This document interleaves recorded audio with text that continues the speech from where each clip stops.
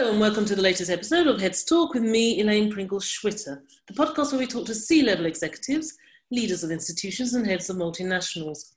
What are the current topics? They talk, we listen. My guest today has had over 30 years experience in the oil and gas industry, a strategic and inspirational leader who creates high-impact, high-performing teams, resulting in optimization of cost and outcomes. He has worked in many countries across the globe as the group CIO, and his wealth of knowledge will be invaluable to this discussion today. But before we get into that, here's a message from our sponsors.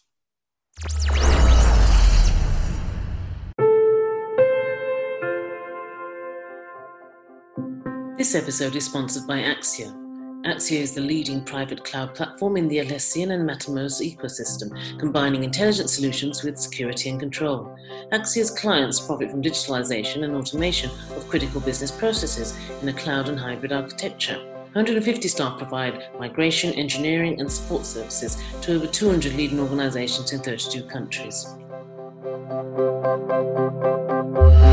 Heads Talk podcast with your host Elaine Pringle-Schwitter. Craig Walker is a Senior Vice President in the Office of the CEO of Salesforce. Prior to this, Craig had extensive experience in the energy sector and downstream roles to include Vice President, CIO of Shell International Petroleum Company, Group CIO of Shell Trading, Pan-African CIO, and a partner in one of the big 5 consulting firms. One of the aspects of his role is the effective management of teams and the management of relationships with suppliers across various continents. He prides himself on being the kind of leader that gets things done, as well as empower others to do the same. He is a member of the RDS IT Executives, and his international portfolio includes South Africa, the US, Saudi Arabia, Dubai, and Colombia. Excellent communication skills. He's described as commercially savvy with a focus and deep understanding of technology investments. His work ethos creates a culture of innovation and continuous improvement through solutions mindset. Together, he and his multidisciplinary teams make extraordinary things happen. So without further ado, I'd like to welcome Craig to Heads Talk. It's a pleasure to have you here today, Craig. Thank you very much indeed, Elaine. That was a wonderful introduction. I've obviously got something to really live up to now. Well, it's all true. Okay, I think I'll dive straight into the first question. You are my first CIO at Heads Talk, so I'm very much looking forward to this conversation and to your take on the topics of the day. Firstly, let's talk about some of the long-standing qualities needed to be a fully functioning CIO in a multinational corporation. Briefly, if you can you provide me with a description of the traditional qualities and role of a group CIO? Well, yeah, it's interesting that you say traditional, because I think it's changed hugely in the last 5 to 10 years.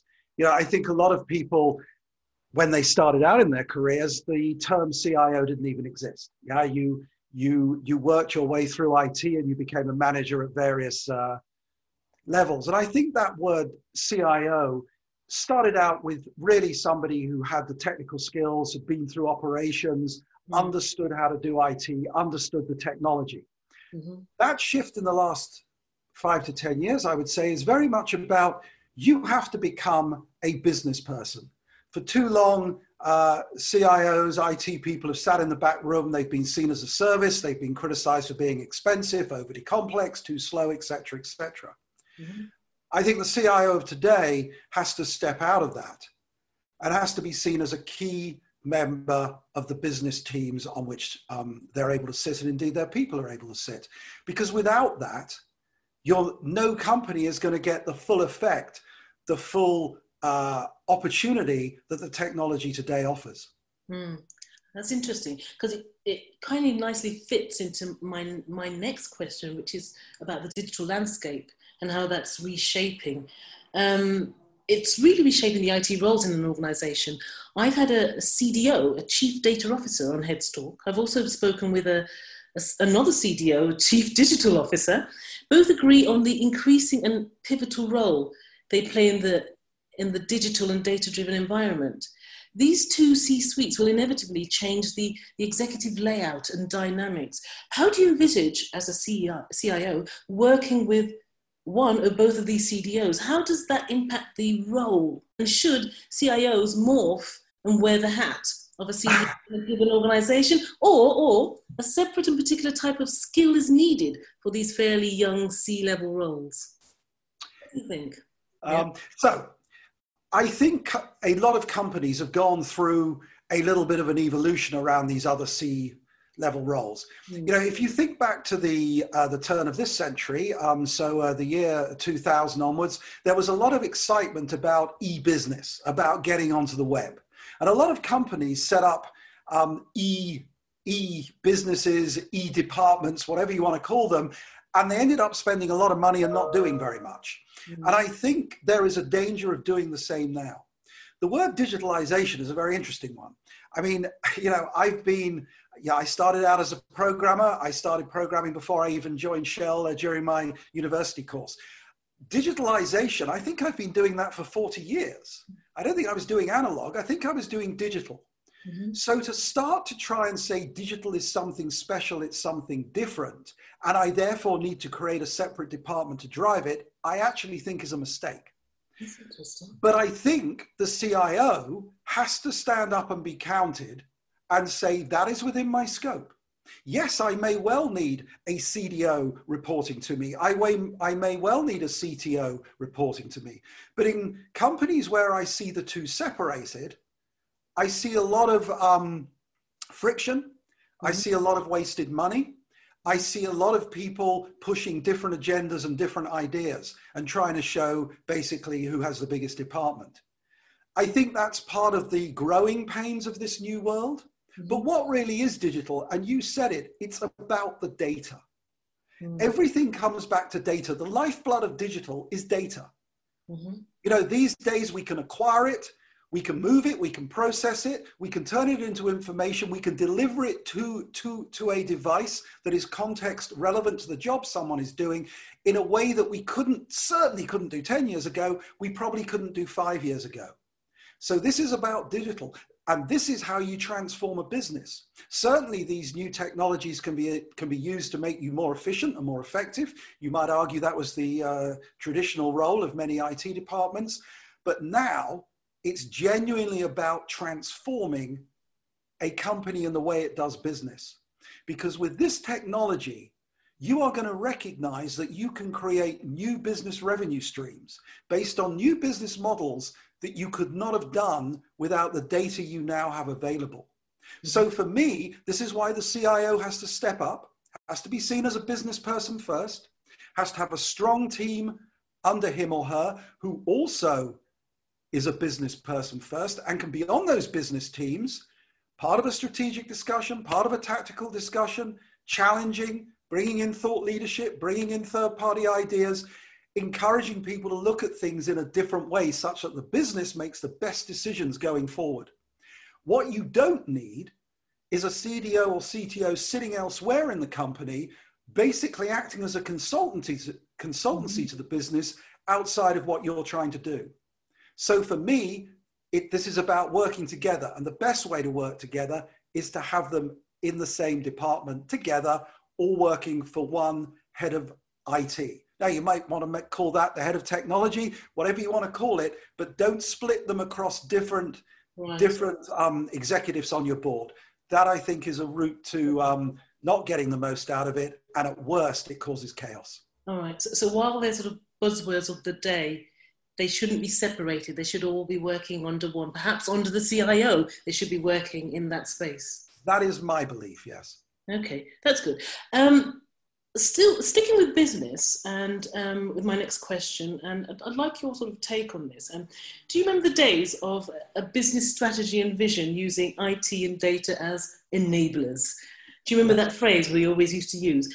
Two very separate entities and people in that space, and you've just mentioned that now they need to mesh as one.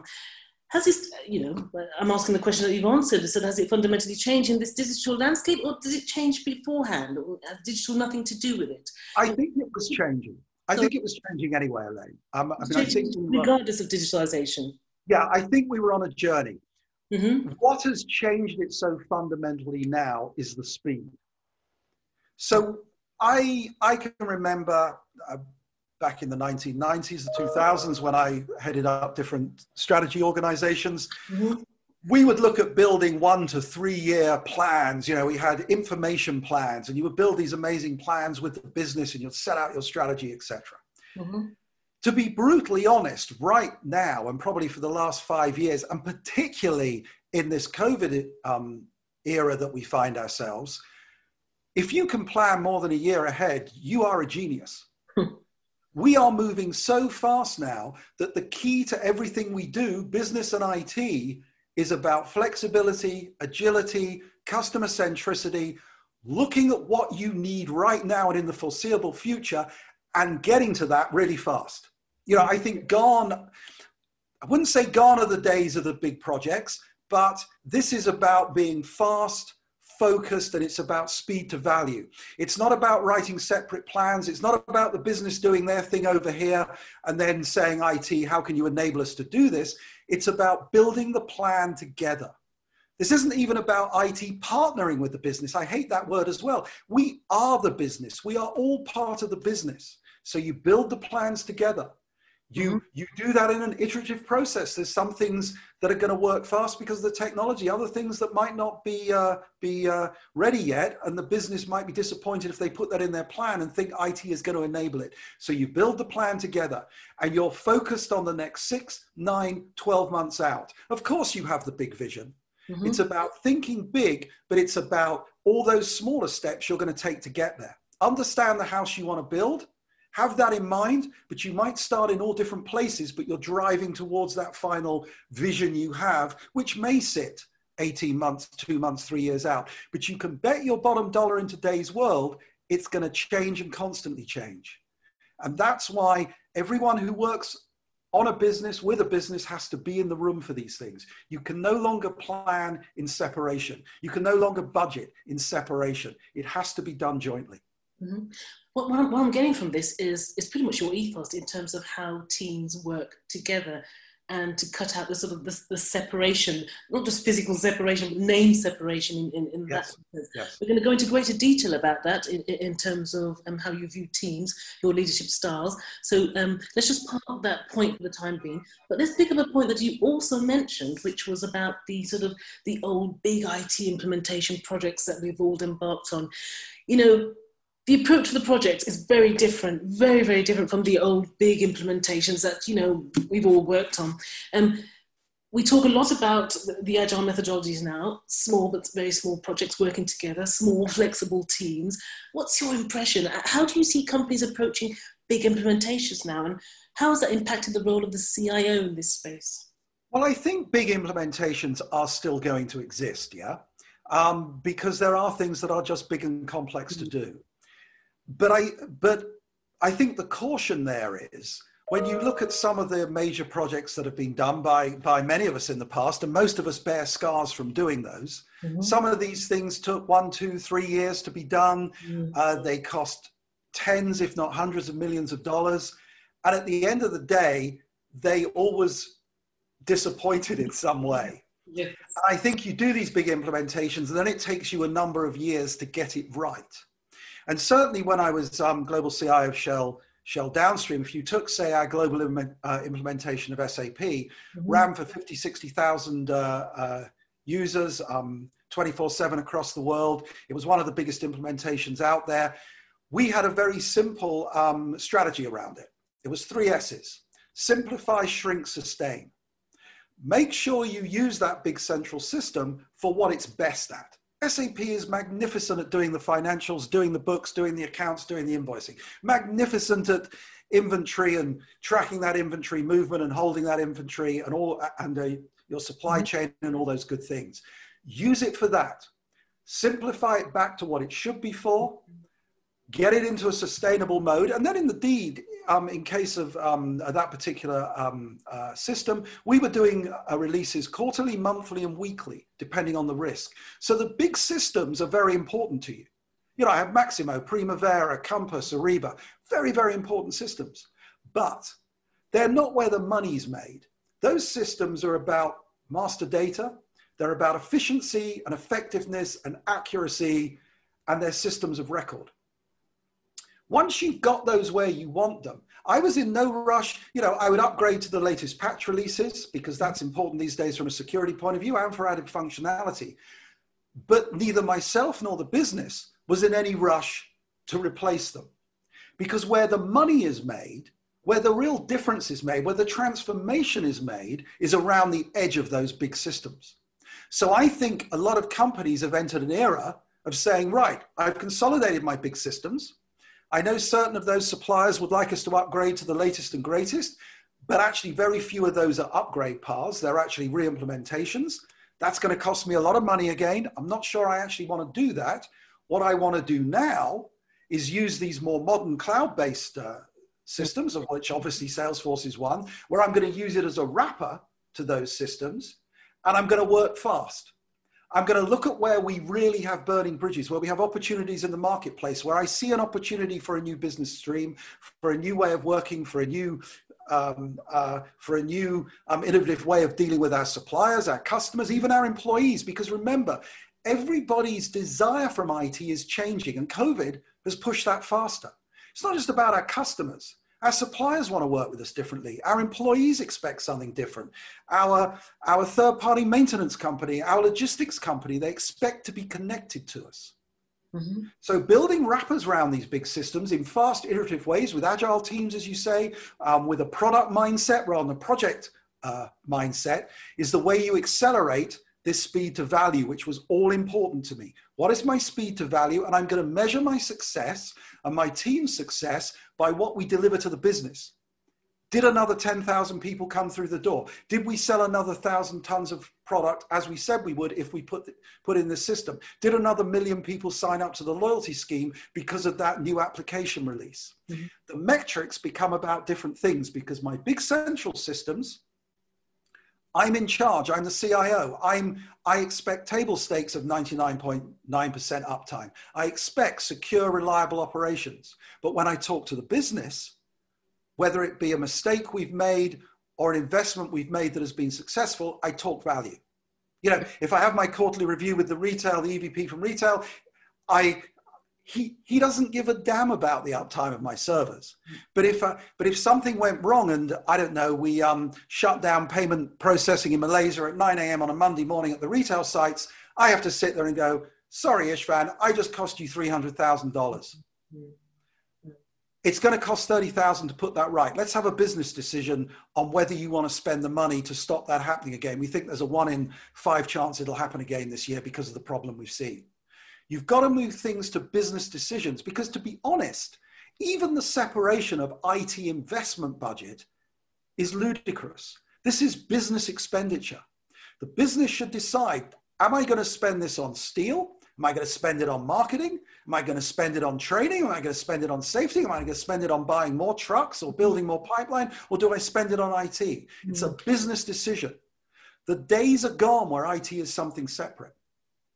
We should run IT because it is IT. I'm the professional. I'm the CIO. I have a professional team, but I'm absolutely lockstep with the business. Make sense? Yes, it does. I mean, if you were to use the quick buzzwords to explain what you're saying, it's like smart investment, smart implementation. Yes. You're moving to that. Right. Follow the money. Where is the value? And sometimes with transformation, we all know that it's not the technology that's the problem. We can do amazing things these days. I mean, I'm sure in 10 years' time, people will say, oh, poor old Craig, he had to rely on a smartphone. Now, look, I just tap my head and the chip switches on. I mean, things will move forward. But let's be honest, there's not a lot we can't do right now. We're held back by data. We all know that. Our problem is we have too much data. It's not set up the right way. If you look at an oil and gas company, if you look at Shell, for 100, 120 years, we've been brilliant at selling product down product verticals. You put Shell on the can, people go, that's good. I recognize that brand. I know its quality. It's got product provenance. It's great stuff. Now, of course, I want to look at a customer. What are all the interactions I have with that customer across different platforms in different ways? And how do I treat the customer as the center of my world rather than the product at the center of my world? So that is a difficult shift. You're leading me quite nicely into my next question, which is about big data. Yes. How big data has changed the way we do things in business. You started talking about it in Shell. So first, let's look at that organisation before your current organisation, Salesforce. How has it helped big data in terms of, for example, predictive maintenance or, I don't know, precision informations to enable cost-cutting activities? I think this must be quite exciting for businesses where, for example, maintenance work is driven by actual events rather than routine activities against a set time. Oh, yes. Can you tell us about that? Well, things. These days, whatever business you're in, you have put equipment out there that is sending back a wealth of data. And the question is, how do you use that data? And as we know, with many examples from medicine to gas turbines, yes, machine learning, artificial intelligence, whatever you want to call it, is better at spotting trends and patterns than humans are. Mm-hmm. So one of the things that I see, a lot of customers of Salesforce doing, but certainly the oil and gas companies, I'm running big assets. I'm running those big assets all around the world.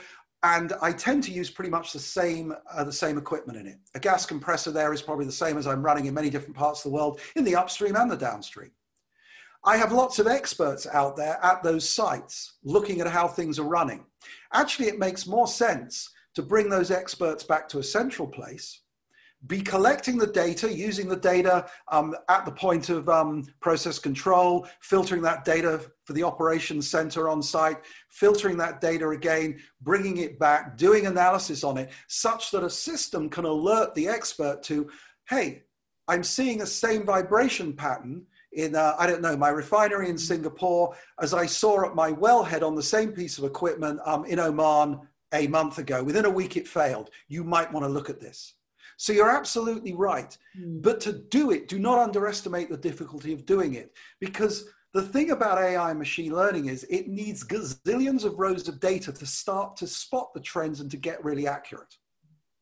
So you've got to build up the data and you get to a certain threshold and it starts to really help you. And I think, this is also one of those things where people shouldn't, we see a lot in the press about, we'll come out of COVID, a lot of people won't get jobs back because COVID has accelerated a lot of this automation. Mm-hmm. Jobs are going to change. That is without a doubt. But when you think about what you can do on a plant with all that data, you can make people's operational work safer. Mm-hmm. You can make them more prepared to do the job. You can give them better training. You can have better conversations with your engineers and with the manufacturers of your equipment because you have better knowledge about how that equipment is really performing. Mm-hmm. You can run alerts off it. And what you can do, and this is where you get to the digital world right now, if I know that data about my plant, can I now offer that to a service to one of my customers? Because I'm selling lubricant and fuel to my customers who are probably running much of the same equipment I am. Mm-hmm. So can I now say, because all of this drive is about moving from selling product to selling service around my product. So now can I offer the very thing I'm doing internally to my customers? I'm now going to help you with your preventive maintenance, and that'll add to my database. Oh, and look, now I'm getting even better at it. Mm-hmm. But of course, none of this, Elaine, is as easy as you think, because the manufacturers of that equipment are saying, you know what? Don't worry about talking to a Shell. We know more about our equipment than anybody. In fact, don't even worry about their lubricant because we have our own lubricant we'll put in it. For all they know, they're buying that off Shell in the background. Our margin is going through the floor. But they're offering the service because they have access to the data. Mm-hmm. Whose data is it? Because whoever has the most data in this world and can analyze it and use it better than anybody else will win. There's no two ways about it. Yes.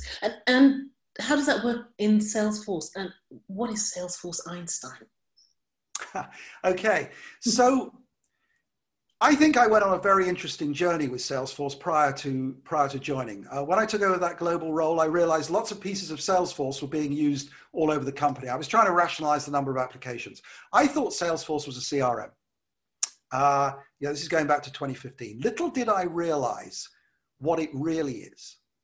Actually, it allows me to bring data together around a particular thing, let's say. Mm-hmm. People traditionally think of, it's a CRM, that's about a customer. Yeah. Substitute the word customer for employee, asset, supplier, engineer, whatever you like, because what you're actually building around it is one view of that thing with workflow, very sophisticated workflow, with very sophisticated automation and integration engines, and with very sophisticated analysis, i.e. things like the Einstein platform, and of course, very sophisticated ways of viewing that data in things such as Tableau. Mm-hmm. Once you get your head around that, this is where the new business models come from. We were moving data, in our case using the MuleSoft middle layer, out of some of our big central systems, putting that data together in ways we'd never done it before, and then sharing it with the ecosystem of players around a particular business activity. So maybe I'm sharing some of that data with my customers so they can automatically see invoices, statement of account, inventory I'm holding on their behalf, where that delivery is coming to them. A salesman has the view of exactly the same data on their device of choice. Mm-hmm. I'm creating APIs, so maybe my customers are hooking into my systems. Meanwhile, my suppliers are coming onto that system to see what am I running low of a shell? What extra additives do I need delivered, et cetera, et cetera. You build an ecosystem of everybody who adds value to the service you are supplying. Mm-hmm. So everything that happens is out there in the cloud. That is what helps you to transform a company. Mm-hmm. So Salesforce, I mean, I'm stunned. When I took over as the exec sponsor from Shell to Salesforce, it was being used in the upstream to manage the life cycle of a well in the Permian Basin. It's got nothing to do with a customer per se, mm-hmm. but it's the workflow engine. It's the ability to bring all the data together you need, legal, regulatory, mm-hmm. parts, design around a well, and then through the operation of it. You see it used in HR, where it's used as a front end to Workday in many of our customers, mm-hmm. to offer a more user experience around things that are pertinent to that company. Because what you don't want to do as a CIO is start customizing these big central systems. That is a path to expense, tears, and sorrow, because you can't upgrade. It costs you a fortune to test. That's the reason for using a platform such as Salesforce as this engagement layer and collaboration layer around these big systems. You're bringing data out of many systems and delivering it to me as an employee in a way that I want to use it, in a way that enhances the way I do my job. But why stop at the employee? Mm-hmm. Touch everyone who uses that business process. And that's the way you drive real transformation. I think this is quite fascinating. And I wonder if I may, in the episode description, put a link to Salesforce Einstein so my listeners can actually have a look at it. I will talk to you after about this, but it'd be quite nice to put a link in there so the listeners can... No, I was going to say, I think, there's three major themes in 2021 as we come out of COVID. Things are going to change. Expectations have changed. It doesn't matter whether you're a consumer or an employee, your expectation has changed. We have changed as people. We are going to expect different things from the people we buy goods and services from. And I think if there's three things that people want to really focus on, and Einstein is at the heart of this, is around data. We've said data is the lifeblood of any transformation, of any business. Data's the new oil, isn't it? Well, they say that. It's an interesting one. I'm not sure that is so credible these days, but I think it's the lifeblood. Well, whatever loyalty, I suppose.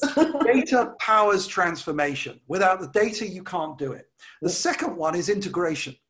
It's how you integrate services and products together. And again, it's around the data. But the third one is where Einstein plays. It's around intelligence engines. It's intelligent decision-making. It's enhancing the ability of individuals, whether they be customers, suppliers, your engineer, your salesman. You're helping them by offering them additional information, additional takes on the data that help them make a more informed decision. Mm-hmm. And those three things I think are going to be huge in 2021. The whole thing about data, we've known that for years. But it's going to grow in importance because that's what's transforming. Mm-hmm. You're going to integrate, and you're going to have these engines of intelligence at the heart of it all, mm-hmm. driving a different way of thinking about things. Thank you. That was quite a comprehensive explanation. Let's move on. I mentioned earlier I'm going to talk about leadership. and you've said a good leader helps their team and the people around them evolve and move. With the pace of change in the business environment, you're talking about it, everything's really quick at the moment. How do you go about evolving yourself to meet your organization's needs, your team's needs, and importantly, your own personal needs? I think the most interesting thing about life today is you've got to remain open-minded, but you've got to create a learning culture. You know, when I look back to when I joined Shell in 1981, I think I was naive to think, oh, wow, I've got my degree. They've taught me how to program. That's me for the next 30 years. Thank you very much. When you look back on the 1980s, yeah, there was a lot of revolution going on. You only have to watch the TV and watch one of these sort of, 1980s shows. Yeah. But the thing today is you have to put time aside to learn. And, one of the things I kept saying to my teams at Shell was, I want to see you spend 10% of your week learning. Now, actually 10% of your week, if you think about it, 35-hour week, 3.5 hours, that's a morning or an afternoon. Or maybe it's 4 lunchtimes. I don't know. But by learning, I don't necessarily mean sitting down and doing a course. Learning comes in many forms. Learning could be, I go out on the road with one of our salesmen and I look at what it's like to be at the front end of our business, or I go to one of our distribution terminals, or I go to one of our manufacturing plants, and I look at the IT we're delivering, what people are struggling with, and I have that horrific moment of realizing our IT is pretty lousy for the jobs they're trying to do. Because IT tends to be delivered by business people and IT people who sit in head offices. Mm. It's not necessarily delivered by the person who's going to have to use it out in the field. And if you think about a big company like Shell, I don't know the exact statistic, but let's say 20,000 people sit in a nice office somewhere. Every day for Shell, about 1 million people turn up to work for them, with contractors, third parties of 500,000 people on the 50,000 retail sites alone. Think about what it's like to be them. You may go just have lunch with one of your colleagues in the business. You may sit down with a colleague and discuss a particular problem. You may read an article. You may go on the web and do some do some homework on new ideas around a particular business. But you have to get into this learning mindset, and your suppliers have a big role to play in this as well. I think gone are the days, and this is very much my role at Salesforce. I am not a salesman. Mm-hmm. Mine is not to go in there and sell product. Mine is to go in there and be a trusted customer advisor. And that's what I told my people in IT and Shell. Your role is to be a trusted advisor to the business. You have your knowledge, you have your speciality. You're back to what I said earlier. Yours is to challenge, to bring thought leadership. But to do that, you have to be up to date, not just with the technology, but up to date with what is going on in the business. What are the competitors doing? Mm-hmm. Now, this sounds terribly difficult to do, but I think a lot of us got out of the habit of learning on that wider scale, learning on a broader, canvas, if you will. Mm-hmm. What things do you read every week? And I think a lot of people's learning has suffered when they're no longer commuting into the office over the last 9 months. Yes. Yeah, they're not picking up a magazine. They're not reading a book, whatever it might be, or listening to what is more common these days, listening to a podcast. Make those things part of your weekly routine. Mm-hmm. Because that is what not only grows you as a human being, but it helps you grow your team, because you have discussions about things that are outside of the norm. And I expect my suppliers to come in and do the same with me. Come in and talk to me about things that are happening in the industry, because my goal is to make my customers successful. And to do that, I want to give them knowledge that helps them think about things in a broader way. And I learn from having the conversations with them. So learning culture is everything, and then empower your people to go use that. It's a bit of a two-way street. You're all learning from each other in that sense. Absolutely. Let's not forget that. And these days, I even see it in the offices. I don't know about you, Elaine, and where you may work or what offices you've been to. You go into an office, and I would say 75% of the people are sitting there with headphones on holding calls, which is why I think we've all adopted to working from home so much. When I joined Shell, you didn't have any of that. So we talked a lot more. We talked about what we'd seen on TV the night before, because there were only 3 channels, right? Gosh, I'm aging myself. And and we all went to lunch together, or we all went to the pub afterwards together. These days, people work in isolation a lot more. That has to change. So for me as a leader, it's imperative that I sponsor lunch and learns, that I sponsor webinars, that I sponsor people within the company to stand up and talk about what they've succeeded in doing, maybe what didn't go so well. We have to learn. And if you get that into your culture, it really starts to empower people and make people feel that they're contributing to the business. Because one of my other big drives with my team, in that last role at Shell, I had 3 themes: commerciality, one team, and results. So results was business results. One team was, hey guys, we are one team. We're all working for the same company. But commerciality to me was vital. I don't care what function you work for, what business stream you work for. It's imperative that we as IT understand the business and how it makes money. How does it add value to that barrel of hydrocarbon as it comes down the supply chain? How do we add value to that electron as it comes down the supply chain? And by knowing that, how are you going to help the business do even better? Because if you don't know how your everyday work puts money on the bottom line of the company, well, what are you doing? How do you prioritize? How do you work out what's best to do? How do you have a conversation if you don't even know how the company makes money? This was all part of we have to become commercially aware. We have to become business people who have an IT tool bag. Because if we do, and we do the other things really well, we get our cost under control, we're high on reliability, et cetera, we will have credibility from the business. And that's why in downstream IT, the conversation changed from cost to value.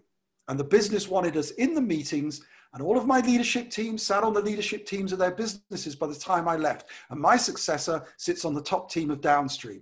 Why? Because we matured to a point where we were seen as credible business people. Let's move on. Let's talk about COVID-19. It's not over. So we have to talk about it, I'm afraid. Let's briefly look at some of the effects of COVID-19. Generally, what opportunities have come out in this pandemic in your current organisation? I don't mean lockdown or physical and virtual working arrangements. More, has this brought about certain opportunities that would not have come to fruition if the pandemic didn't happen? Yeah, I think it's to do with speed and it's to do with innovation. So I think a couple of things. I mean, if you look at the speed at which Salesforce launched Work.com, it was quite incredible.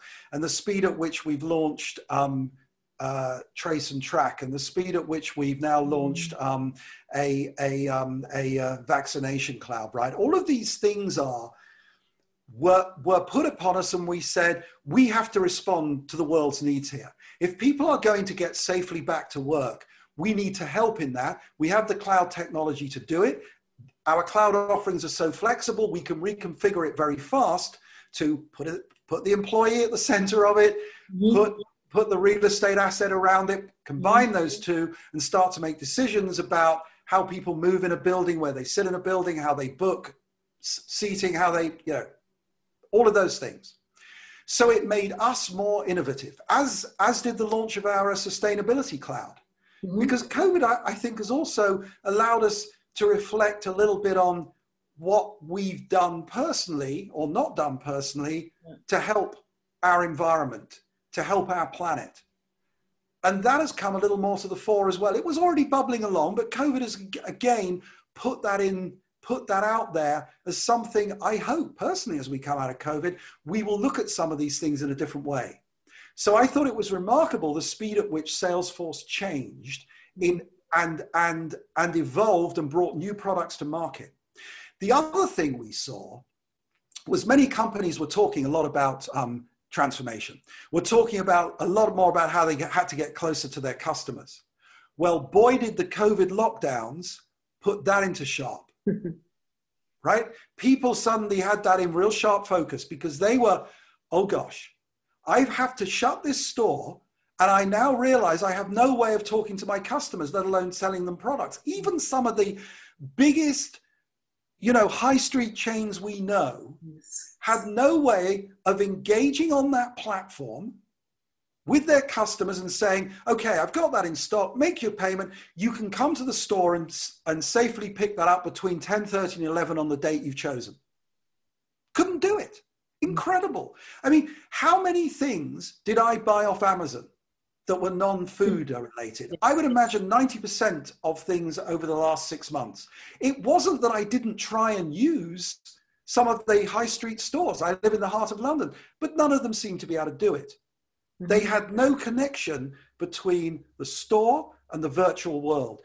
And what we've seen at Salesforce is many big companies and people who engage in our big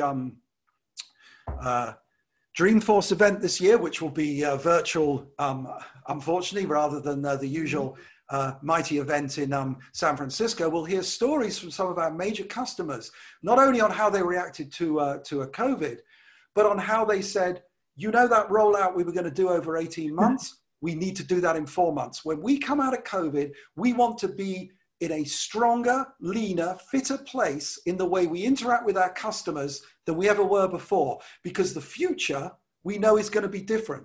Our customers are going to want to order online. Mm-hmm. They might come to our stores to pick up, or they might want it delivered to home. But many people will have changed the way they now operate, and we're going to have to change with it. And we're going to have to provide a far better service. I mean, just to take an example, Elaine, you know, I sort of look at myself as the average guy who will go shopping when my wife says I really should be buying some new clothes, but it's not top of my mind of things to do. I won't mention the store, but I went to a pretty high-end store here in London. You spend half an hour, 3/4 of an hour looking for things. You finally find them, and they say, "Oh, sorry, sir, we don't have that in your size." And you go, "Okay, well, can I pay for it and you just ship it to me?" "Oh, no, we can't do that. It's a different system. But if you care to go 3 miles across London to our other store, we think they have it there." Are you kidding me? Yes. You're telling me that I've come here, I found what I want, and you can't now place an order and have it sent to me? I mean, this I don't think is going to be acceptable to people anymore. People's idea of what they expect of service and of major brands has changed.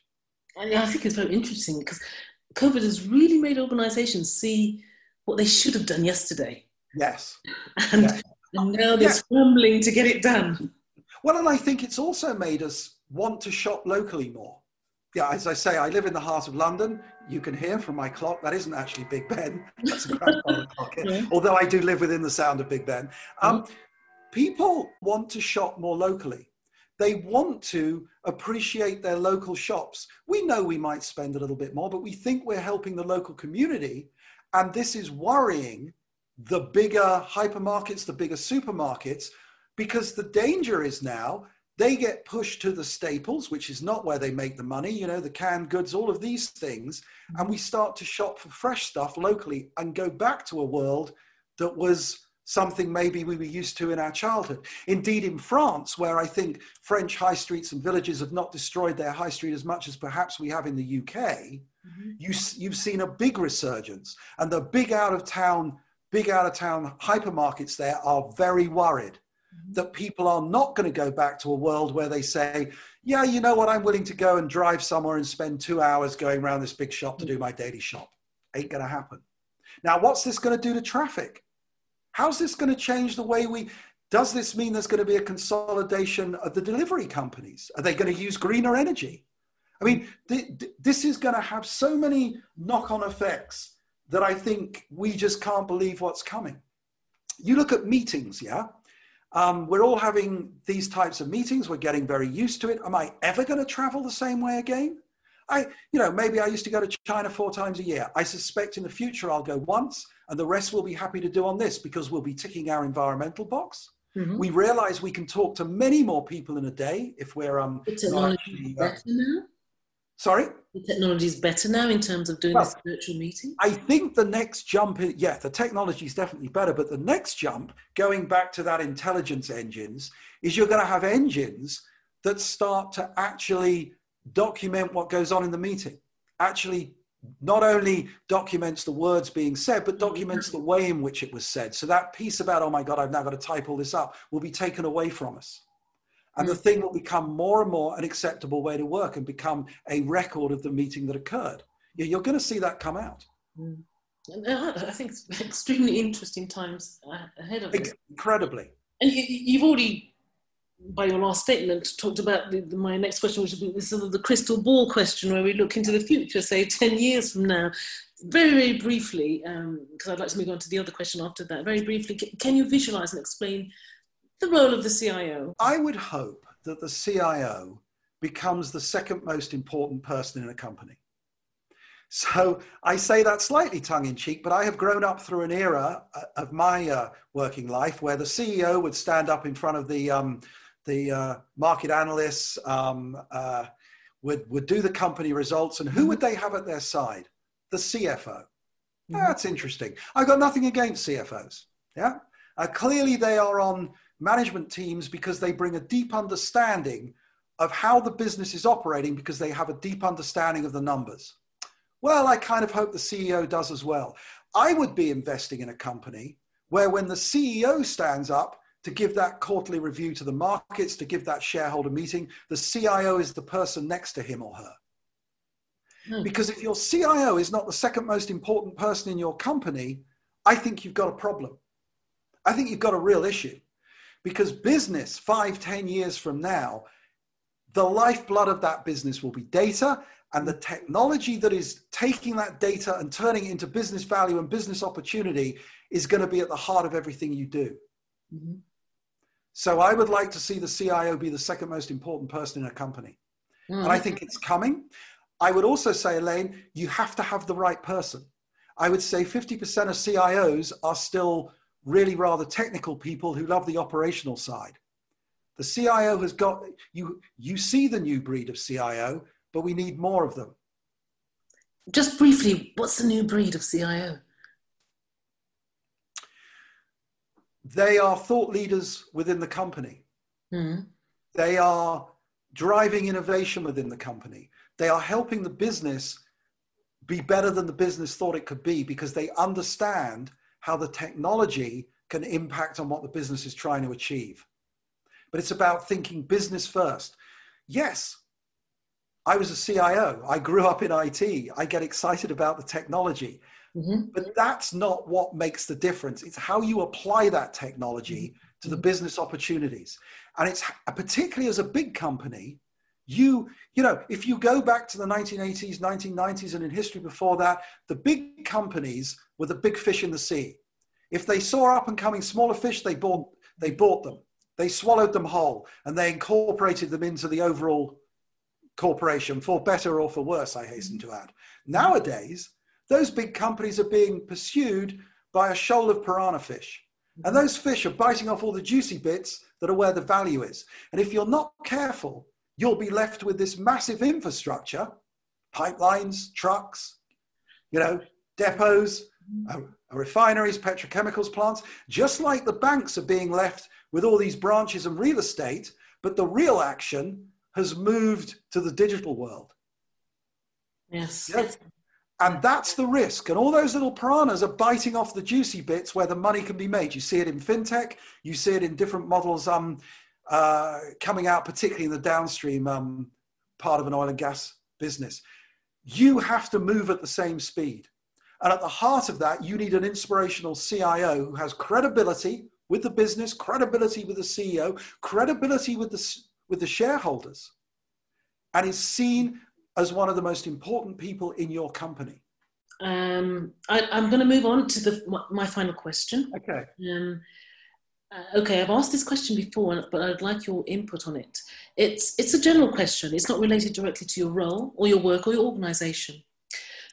With regards to COVID-19 and how this whole pandemic's been handled, is the cure worse than the disease? We're looking at, the economic damage and fallout, mental issues with lockdown, and a generation of school children being taught through a screen.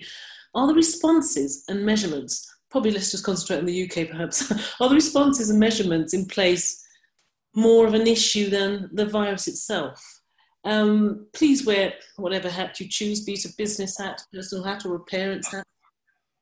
I think, look, this is the first time anybody in this generation has been through a pandemic of this seriousness.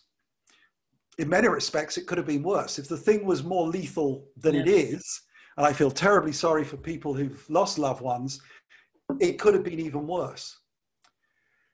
I think the biggest issue is we were not prepared. Even though people have been warning, the scientists have been warning, people like Bill Gates have been warning, that this was a real possibility. We had a couple of narrow escapes with SARS, 10, 15 years ago. Then with, the second strain of it, and we didn't really react. I actually feel sorry in some bizarre way for our politicians. I don't often feel sorry for them. I think they were caught in a place where they really didn't know how to react.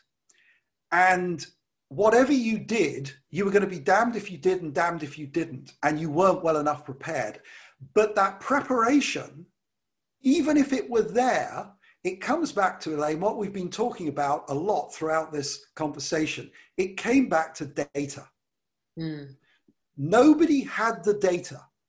We didn't have the track and trace in place. We didn't have the testing in place. Now, maybe track and trace will be different in future. Maybe we've learned our lesson and we now hopefully will have a system that works and hopefully works on a global basis. Testing is very difficult because you've got to build the test to whatever it is you're facing. But without the data, you were always going to use rather crude measures to control the threat that you faced. So I feel sorry for people because I think they were flying blind. At times they overreacted, at times they underreacted. I do believe that our government acted in the best way they could. It's tremendously difficult. You're balancing health versus the economy, and both have an effect on health, as you just said. So what do you do in these circumstances? So I think the big learning is you had better be a damn sight better at collecting the data and analyzing that data and making sound decisions on the data that you can explain to people and people get it. Now, I also believe the public has a big role to play in this. I don't think we reacted as we should have. I don't think we realized the seriousness of it early on. I would certainly put myself in that case. I thought when we locked down, this will maybe last 4 weeks and, it'll all be through and summer will be here. No, it didn't. And now it's coming back. I think we as the public, if we need to stand up and say, we will be responsible adults, so please treat us as adults. Clearly the virus infection rates are far higher indoors. But we have not, as a general public, behaved responsibly. So the government therefore swung to harder measures. I think the second lockdown was always coming because when we came out of the first one, people did not show the responsibility that they should have shown. You only had to go out on the streets of London to see that, to see people were not really obeying, even if they weren't the rules, let's say the meaning behind the rules. They weren't understanding that they were going to be responsible for the second outbreak. And it was always going to happen. You only had to go, as I say, I live in the center of London. You only had to walk the streets and see how, in my view, a number of restaurants and bars were not following the rules. On the flip side, if the government says these are the rules, they need to enforce the rules. There needs to be a response. If you go into a pub as an inspector and they're not following the rules, you shut down that establishment for a month because they're ruining it for everybody else. I was recently in Malta. This is a picture behind me. I was there for a month in the summer. I chose to work from there. Every restaurant we went to, virtually at some time in the evening, the inspectors would turn up and check. Is everyone wearing a mask? What's going on in the kitchen? Are you following the rules? Have you disinfected these tables? Because if you didn't, they shut the restaurant down. That's a smaller place. Maybe it was easier to police. But I think there's lessons to be learned here. We have to be more responsible. You have to get the data. You have to be able to explain that data to the population. And then as a government, you need to react and make the tough decisions. But do it in a way you can explain it to us and make us be responsible for the outcome. I hope business recovers fast. I think technology has a big role to play in that. I think there's a lot we can do to help businesses get back on their feet. I think Salesforce is definitely working hard to do that. We're working very hard with many of our customers to do that. and to get society back to where it needs to be. But we know this has been a big hit, and it's not going to be an easy recovery. But let's learn the lessons from it. Let's not just sweep it under the carpet and go, 2020 was a dreadful year. Hopefully that won't happen again. Because the chances are it will. Because this comes back to the health of our planet. We don't know. It comes back to us doing the right thing. Yes. So it's pretty much data. Or data. I think it is. I think it is. You know, it's been a fascinating discussion and fascinating topics. I'm sure we will talk more on Heads Talk about this. In the meantime, Craig Walker, many thanks for your time and insights. Elaine, thank you very much. It's been a pleasure and an honour. Thank you. Thanks for joining me today on this episode of Heads Talk. Don't forget to subscribe to the show via my website, elainepringle.com/Heads Talk, or wherever you get your podcasts. Finally, I'd like to thank our sponsors, guests, and you for helping to make the show possible. Please join me next time where I'll be featuring more executives, decision makers, and heads of multinationals.